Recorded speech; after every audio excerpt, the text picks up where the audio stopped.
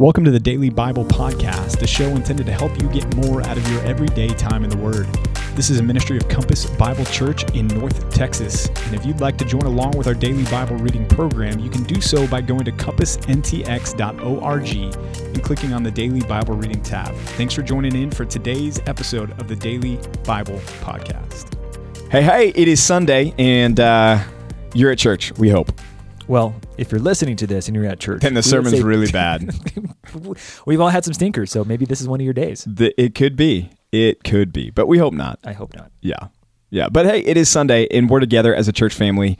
At least this morning we are, and that's a good thing. That's a great thing, man. This is awesome one of the things that is a privilege of our partnership, our union with Christ, is that we get to be partnered with one another. Yep. We talk about the language of brother and sister in the Lord. I mean, that's real, though. It is. That's real. We are family. And It if is. you're in Christ, we are family that will never, ever separate. Ever. I mean, Ever. maybe in this life. Forever. But heaven is forever, man. It is. I'm excited about that. Yeah, and it is a blessing. It's a privilege. You're right, because it's a relationship that's so unique from any other relationship that we have on this planet. Thicker than blood. It is. Just that you can walk into church on Sunday morning and know that there's going to be somebody there that not only is a friendly face, but is a friendly face who understands this life the way that you understand this life. So that when you're walking through the valley, you've got somebody there that you can talk to who's going to spur you on and stir you up and remind you of eternity and call you to endure and persevere and say, I'm going to be praying for you. And you know that they will be praying for you. You walk into the Elks Lodge or the Kiwanis Club or whatever around here, and you're sitting around and you're talking about what's going on. It's like, oh man, that's a bummer. Yeah, I've been there too. Hope you get out of it. It's like, Yeah. There's so much of a depth and richness to the Christian community that is such a blessing. It is so sweet to be together for the gospel. It is so nice that we can share the primary things. But I guess on that note, there are things that are secondary and tertiary. So first, second, and third level, that's what those terms mean, primary, secondary, tertiary, that we are going to strongly disagree on. And there's still things happening. Even today, I was reading tweets and articles and watching videos about this whole Alistair Begg thing. Yep. So, Pastor PJ, let's talk a little more about that. Maybe this would be helpful just to offer our final few cents. And there's lots of actually application from this that we could draw from. But give us a couple of your thoughts on this. Yeah. Any developing ideas? Yeah, I mean, Begg has been faithful as a pastor and preacher for a long time, and theologian on top of that. We connect on the primaries and most of the secondaries, I believe. Right. Even some third level things. And so when he came out in support of a Christian attending the marriage of a transgender individual or homosexual, it was shocking. And I think everybody kind of expected him to kind of issue a mea culpa and say, bad. I wasn't, that's not what I meant. Instead, what he did is he came out and said, no, I actually meant what I said, and I'm standing by what I said. And he's actually doubled down, apparently, even in a sermon, and kind of gone after his last week critics from the pulpit, which is always a dangerous thing, to use the pulpit for personal means of any stretch or any circumstance. But I think what's troubling to me is here you have a man who's been faithful in the pulpit for, like I said, decades. And we've been in agreement with him for a long time. And there are many pastors from different tribes and camps that are all looking at Alistair saying, Alistair, you've missed it on this one. Like, you're wrong on this. So it's not just that it's one corner of Christendom that's saying you're wrong on this. It's a broad swath of pastors and theologians out there that are saying, yeah, this is wrong. And here's all the reasons why. Not just this is wrong, but here's all the biblically articulated and argued reasons why this is a wrong position for you to hold. And for him to silo himself and say, I'm circling the wagons and holding fast to my position, to me communicates a lack of spiritual maturity, which I would never attribute to the guy up until this situation. We were talking before we went on air. This is such an odd thing to stake yourself to the ground on towards the end of your ministry career. And especially when you have so many people saying, Alistair, you're wrong on this. Yeah. Do you think that, so it seems like, based on what he said from the pulpit and even his response right now, that there's a fair bit of pushback on his end. In a sermon, he suggested that those who are coming against him maybe don't understand grace that well. He suggested a few other things too. And granted, I think he was tactful. I mean, from my read on that. So help us to learn a few things from this. Yeah. He's saying, and let's just go back to the question here. He's saying that there are certain circumstances where it makes sense for a Christian to attend the wedding of, trans or homosexual, something like that. Give us a quick rundown. Why is that wrong? Right. And you can find anyone from MacArthur to Phil Johnson to Dr. Moeller to Todd Friel to Justin Peters. So many have come out and argued this. So it's out there if you want to find out more. But in short, it's this. Those that attend a wedding are giving their tacit support to the union of the biblically defined husband and wife. That's why in olden times there was the statement that was made by the minister during the wedding: if anyone has any reason why these two should not be wed, let them speak now or forever hold their peace. In other words, your silent attendance there implicitly implies, you give your support to this. This is a good thing. You're affirming this relationship. Right. So as Christians, even though you're probably not attending too many weddings these days where the pastor is saying that from the front, the general principle holds true. You've been asked to attend this wedding not as a conscionable objector, but as one who supports this relationship and this union. So by your presence there, you are giving your support, silent, tacit as it may be, to this union. And so as Christians, when we see two individuals getting married who don't fit the biblical definition of what marriage is, which is, let's remind ourselves, one man, one woman, biologically defined, created as that by God in utero. That's marriage. One man and one woman. Period. End of story. Contrary to how the government defines, the government doesn't get to define marriage. God does, and God has defined it. So anytime we're asked to attend a wedding that is involving two individuals that don't fit that, then we have to understand our presence there gives approval to that union. But someone might say, well, hold on a second. What if, I don't know, it's your cousin, your uncle, whatever. They're two unbelievers. You would go to an unbeliever's wedding. Why is that any different? Right, because God allows for the precedent of a valid marriage between a believer and unbeliever. In fact, between two unbelievers. Paul speaks to that in 1 Corinthians. He speaks of a scenario where someone is saved and says, hey, if you're saved, stay in the marriage to the unbeliever, implying that God recognizes the validity of that marriage because it is not against nature. The definition that God ordained marriage to be what it is because it's in keeping with nature, the nature of the two created beings, and the way that they come together to procreate is natural. That is the right thing. Anything else is an aberration. It's unnatural. And so when we have two unbelievers coming together, it's still an affirmation of the natural design of marriage that God created.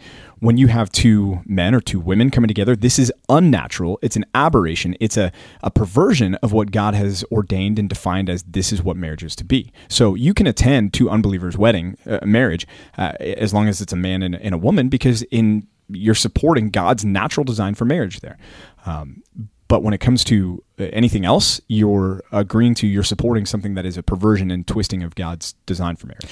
Would you attend a wedding of a professing Christian with a non-Christian? Is that same ballpark? Is that different? How would you tease that out? Therein, we're in kind of a parallel camp, but a different camp in addressing that issue, because Scripture specifically speaks against that and says that this is an act of disobedience. Do not be unequally yoked. And even if that was only dealing with business, which I don't think it is, I think it's dealing with more than business. But hey, if that's true in business, how much more true should that be? Should that be accurate of a marriage relationship? So I would object to a believer marrying an unbeliever, and I probably would not attend that wedding because, again, you're giving approval to something that is wrong, something that is sinful. Different reason that it's sinful, but it's still sinful. Helpful. So when someone says something like this, I think the general tenor I've been really impressed with has been humility and gentleness to say, hey, Alistair, we think you're wrong on this. Would you please reconsider the position? Would you please reconsider what you're talking about here? Any words of encouragement to those who are listening who maybe have a similar situation of someone who strongly disagrees about this situation? In fact, I heard from somebody that they have a close friend who is all for what Alistair said. Like, absolutely, I would do the same thing. That's the right Christian thing to do. Encouragement for someone who's dealing with a friend, relative, whoever, same situation. Yeah, I think it's going to impact your relationship. Anytime you've got somebody that is resisting correction, remember, this is what Scripture is calling us to, or is there for us to do with it. Correction, rebuking, training in righteousness, so that the man of God may be equipped for every good work. So anyone who's resistant to the correction of Scripture, especially from multiple avenues, there's going to be a hindrance and interruption to that relationship. There's going to be a problem there. If we feel like this person is in sin in their position, and that's what's tricky here. I don't know the situation well enough to be able to speak and say, I think that he's in sin. Is it possible? Yeah, it's possible. If it is a situation where the person's in sin, advocating for an unbiblical position and holding fast to that in the face of rebuke and correction, well, then we do have a situation where Matthew 18 needs to be proceeded with. So other than that, can you still have table fellowship with somebody who holds a different view on this? Can you still sit across the aisle from them at church? Yeah, you can. This is not something where you need to say, you're an unbeliever, I'm a believer, let's not talk to each other ever again from this point forward. Yeah, man, be prayerful about this. If you got someone in your life who you need to talk to, pray about this, seek the wisdom of your elders, and go forward, man. And use the Bible in this. This is because it will become an emotional argument from the other side of things. Well, because I want them to feel loved, and I want them to know that I support them. And if I don't show up, then I'm never going to have a voice in their life. And what if they never get saved? Because then they're never going to want to talk to me again. Listen, we are not called to be led by our emotions and our feelings and our what ifs. We're called to be led by Scripture. So make Scripture your platform, your foundation, your support network for any argument that you're going to enter into, because that's the safest place to be, is in the Word of God. And what a great diving board into our text today. Thanks for holding with us. Exodus chapters 19, 20, and 21. Nope, 16 through 18. 16, 17, and 18. That's exactly what I said. Yeah. Did you mishear me? I must have. I must have. I'm sorry. That's all he needs to do, is he just needs to say, I'm sorry. I am on the total wrong day. Let me just say that. 16, 17, 18. Still, it is the Word of God, and it is true, so we can hold fast to this. Hey, chapter 16, the beginning, I titled this one Hangry, because you've got the Israelites. I made myself laugh there. You've got the Israelites, and they are hungry, and they've got no food, and they're upset. 16:1, you've got a time marker here. You've got them, the people coming to the wilderness of Sin, which is between Elim and Sinai, on the 15th day of the second month after they had departed from the land of Egypt. So this is month 2. They left Egypt after the 14th day, because remember the Passover took place on the 14th day. So 15th day, that's one, time marker 1 right there. So this is 1 month later. Even though it says the second month, this isn't 2 months that they've been wandering. This is the second month from the marker being that first month being the 15th that they left, and now they're at the second time there. Think we're tracking with you. Yep. So they're there. They're upset. They're angry. Here's more lack of faith from them. They're grumbling again and saying, hey, I wish we had just died in Egypt. And the Lord is still patient with them right now. So dramatic. Yeah. I mean, he's not going to be eventually. He's going to tell Moses before too long, hey, Moses, back up, because I'm about to just destroy everybody and start over with you. Back up, Terry. But he's still patient with them here. And that's just a sign of God's grace and patience, which is pretty amazing when you think about it. And so here we get the response from God. God says, okay, here's what I'm going to do. I'm going to provide food for you. You're going to get manna, and you're going to get quail. And the manna is this bread that you're going to have, bread-like substance that's going to show up in the morning time, and then quail in the evening. So God says, hey, this is what I'm going to do. So verses 7 and 8, Moses wants the people to understand when God shows up that it is him that gets the glory, and not Moses and not the people, that they need to recognize that this is from God, and they need to recognize that their grumbling is wrong, even when they come against Moses and Aaron, that really what they're doing is they're grumbling against God. And so he issues that warning, and then God begins to provide what he's going to provide for them as far as food for the rest of their wilderness wandering until they come into the promised land. That's pretty amazing. Amazing. And also, I tremble a little bit about that, because I like a variety of things. It seems like this would be kind of challenging for even the strongest palate. If you had to eat one thing for the rest of your life, one meal. Do it, man. No, come on. One thing. Oh, okay, let me just think. For me, it's spaghetti, hands down. I would do spaghetti. Oh, mercy. I'd be the biggest pastor on the face of the planet, too. You would be. Just all carbs. Steak and maybe potatoes or something like that. That'd be fun. Okay. Fair enough. That'd have to be it. Yeah. One thing. You're right. You'd think it'd get old. But it's also from God. It's like God's like, here's manna. Yeah. One of the Psalms calls it the food of angels. Yeah. So, I guess it's pretty good. But I took great conviction from the fact that all grumbling is against the Lord. I think that's kind of the implied takeaway for me and for anyone else who's listening. We grumble. We're not grumbling against a man or a situation, even though we might be. In our minds, we might be saying, oh, I'm mad at this person, or I'm upset at this particular situation. Who controls all these things? Right. Who's behind every single detail of human life? Now, that gets difficult when you start thinking about the theodicy issues and whether God's behind evil or whether and how God is behind evil. Right. But ultimately, God himself is the one who controls and ordains and sovereignly decrees all things for his glory and his honor. So be careful when you complain, especially in front of your kids if you have them. Be careful because they're listening, and so is God. Yep. Yeah, and God's wanting them to remember his provision. And so towards the end of chapter 16, they gather some of this manna and they put it in a jar so that they can remember, hey, God's providing for you. That's kind of cool. And even more so does that testify to this reality, because part of this agreement that God makes with Israel is, hey, when you go out on the Sabbath day, there's not going to be any manna there. And if you try to store up some other days of the week that's not the day before the Sabbath, it's just going to go bad overnight. And so just trust that each day will have the provision that God will make for you. And so yet there's this one jar that they're going to be able to have and preserve and hold on to and say, this is what God has done for us. So it's meant to remind them, and you'd think, okay, Israel's clearly going to get it now. Now, they're done. They're done grumbling. They're done complaining. And then chapter 17. And they never learned. Well, just really quickly here, yeah. Chapter 16, John chapter 6, Jesus is the bread of life. He is the true bread. Don't forget these things as you read your Old Testament. We're going to talk about that today at church a little bit. I can't wait. That's going to be fun. Not bread of life yet, but yeah. Getting close. Yep. So don't forget, as you read your Old Testament, keep in mind the New Testament connections, especially when they so easily and clearly connect with Jesus. Yep. Yeah, for sure. All right, so 17, they move on. And there's a lot of place names here, y'all. And some of the place names we can pinpoint. Others we don't know to be sure. In fact, we'll talk about it when we get there. But even Mount Sinai and the location of Mount Sinai, we're not entirely sure about that. And a lot of the reason for that is if you think of this region of the world right now, it's under the control of some pretty strict Muslim nations that aren't too keen on opening up to archaeologists coming in. And I know, it's weird. It's crazy. And so we don't know a ton here, but the point is they come to this place and they want water.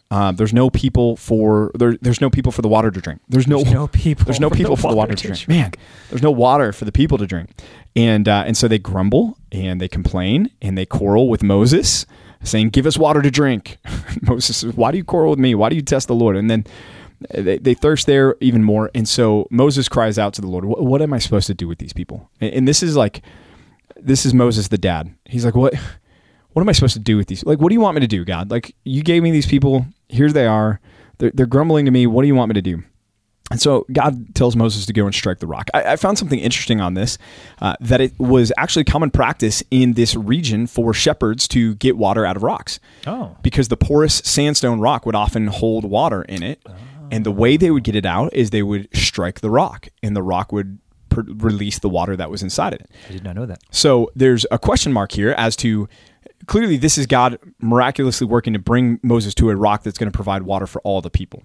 But this could also explain why later on, when Moses gets in trouble in the book of Numbers for striking the rock, that could explain why he hits the rock there, even though God specifically told him to speak to the rock. Mm-hmm. If the common practice was you hit the rock to get water out, well, Moses might have thought, okay, whatever, in his anger, not remembered what the Lord commanded him to do and struck the rock, not petulantly as a child trying to disobey God, but because that's what he was thinking that he was doing, and he was disobeying God, having not remembered that God told him this time, no, you need to speak to the rock. Just an interesting note there. 1 Corinthians 10:4 talks about the rock being Christ. It was a spiritual rock. So when we think about the rock here, are we to think about it in any way as being, is that as the rock Christ? Is that a rockophany? Or is there something different going on there when we compare 1 Corinthians 10 and this passage? Yeah, I think it's metaphorical in 1 Corinthians 10 more than it is saying this was Jesus and Moses hit Jesus with his staff. Right, okay. Yeah. Makes sense. Yeah, that would be my take on it. Thanks. Yeah. 17, 8 through 16 then, we get the first fight where Israel encounters the Amalekites. Now, the Amalekites are interesting. Esau did have a grandson named Amalek. We read about him in Genesis 36, but whether or not the Amalekites descended from him is a different question, because the Amalekites are actually first on the scene all the way back in Genesis chapter 14, verse 7, before his grandson, Esau's grandson, is even around at that point. So the Amalekites were kind of a name for groups of roaming desert pirates, for lack of a better term. I mean, they sound cool. Yeah, they were raiding tribes. They were people that went in and just caused a ruckus and caused problems. And so this band that seems to have eventually drawn their name from the grandson of Esau shows up and they are not happy with Israel's presence. And God says, "Look, I'm going to fight for you." And so God sets up this battle so that it will be abundantly clear to the people that it's Him that's going to win and not them in their own strength. Again, God reminding the people that He is their deliverer. He is the one that's doing all these things, just as He was when He was given the manna and He was providing water from the rock. So it is here as He's allowing them to win as Moses' staff is lifted up above his head. So is Moses praying here, or is this just a matter of the staff being held up? What do you think? Yes. Oh. Yeah. I mean, I think it's primarily the emphasis on the miraculous, the visible, because if you think about the troops that were out engaged in the battle, they wouldn't have been able to hear what Moses was saying, but they could look up and see, okay, Moses has his hands lifted above his head. When he's got his hands lifted above his head, things are going well. When they drop down, man, things are not going so well for us. So I think this was a test of faith on God's part for Moses, and also a testimony to the Israelites of God's faithfulness to them through another, just like parting the Red Sea, drawing water from the rock, giving manna from heaven, another miraculous evidence of God's favor on his people. Yeah, it's one of those ambiguous texts that we I think most people have assumed, oh, it's because Moses is praying, and I held this. I think I still do. I think it suggests that he's praying or interceding on their behalf, but you're right. It could be this and that, a little bit of this or the other. Not entirely clear because the text doesn't exactly tell us he was praying. It just tells us he was holding the staff above his head. So there you go. Something interesting to note. Yeah. Chapter 18, then we get a wise father-in-law, and Jethro shows up. And at this point in time, remember, Jethro is a Midianite. He is not an Israelite. He is a pagan. He's a Gentile, so to speak. He's outside of the people of God, even though he is key to God's people and God's family with his relationship to Moses. But he shows up, and in Israel here in verse 5 is all of a sudden camped, notice, at Mount Sinai. So in the next chapter, chapter 19, they're going to set out from Rephidim for Sinai. And here in chapter 18, they're at Sinai. And so it's probably arranged in a specific way on purpose by Moses as Moses was recording these things. But just note here that there is a little bit of an out of order recording of these chapters here. Yeah, I think it's important to note that Scripture is not as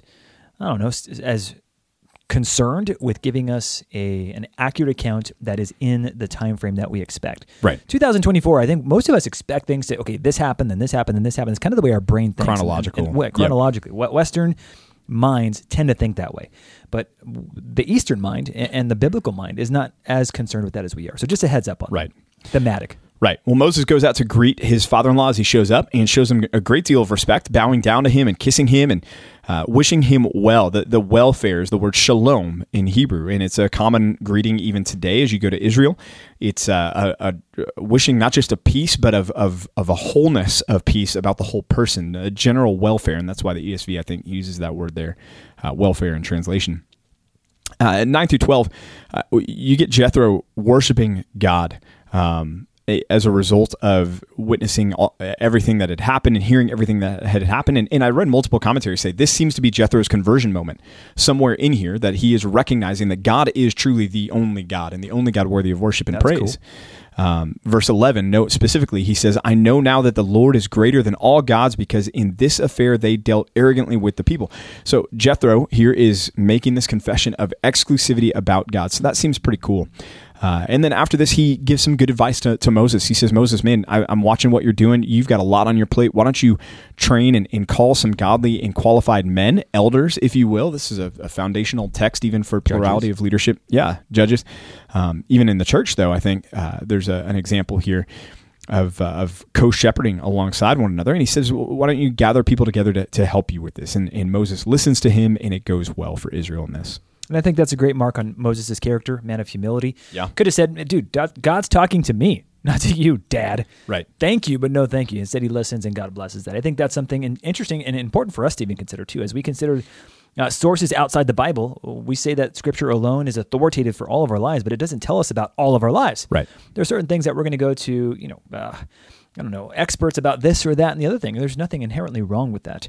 Everything is to submit to the authority of the Word of God, but that doesn't mean that we can't go to other sources for other helpful information. Does that make sense? Yeah. I see a look on your face. No, absolutely it does. Okay, yeah, that's what I'm trying to get.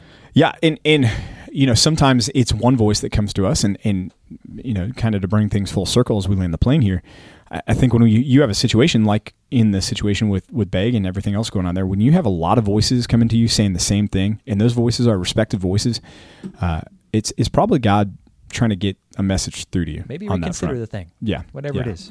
There's wisdom and an abundance of counselors. In this case, Moses only needed one, which is awesome. But for you, if you're hearing the same thing from a lot of different people and they're people that are faithful to follow the Lord, I think it's a good call to maybe heed their advice. Hey, real quick, thank you all. I don't know if I've updated you guys on the podcast yet, but thank you guys for praying for us. Yeah.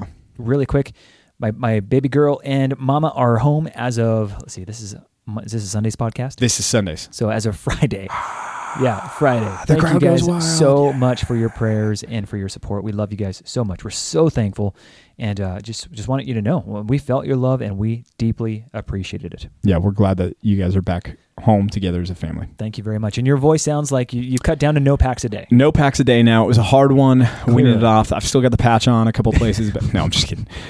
Anyways, hey, keep reading your Bibles, guys, and have a great start to your week tomorrow. Join us again as we dive into the next section. The section that Pastor Rod wanted to cover today, we'll hit that one tomorrow. Just anxious to get to it. See you guys then. Bye.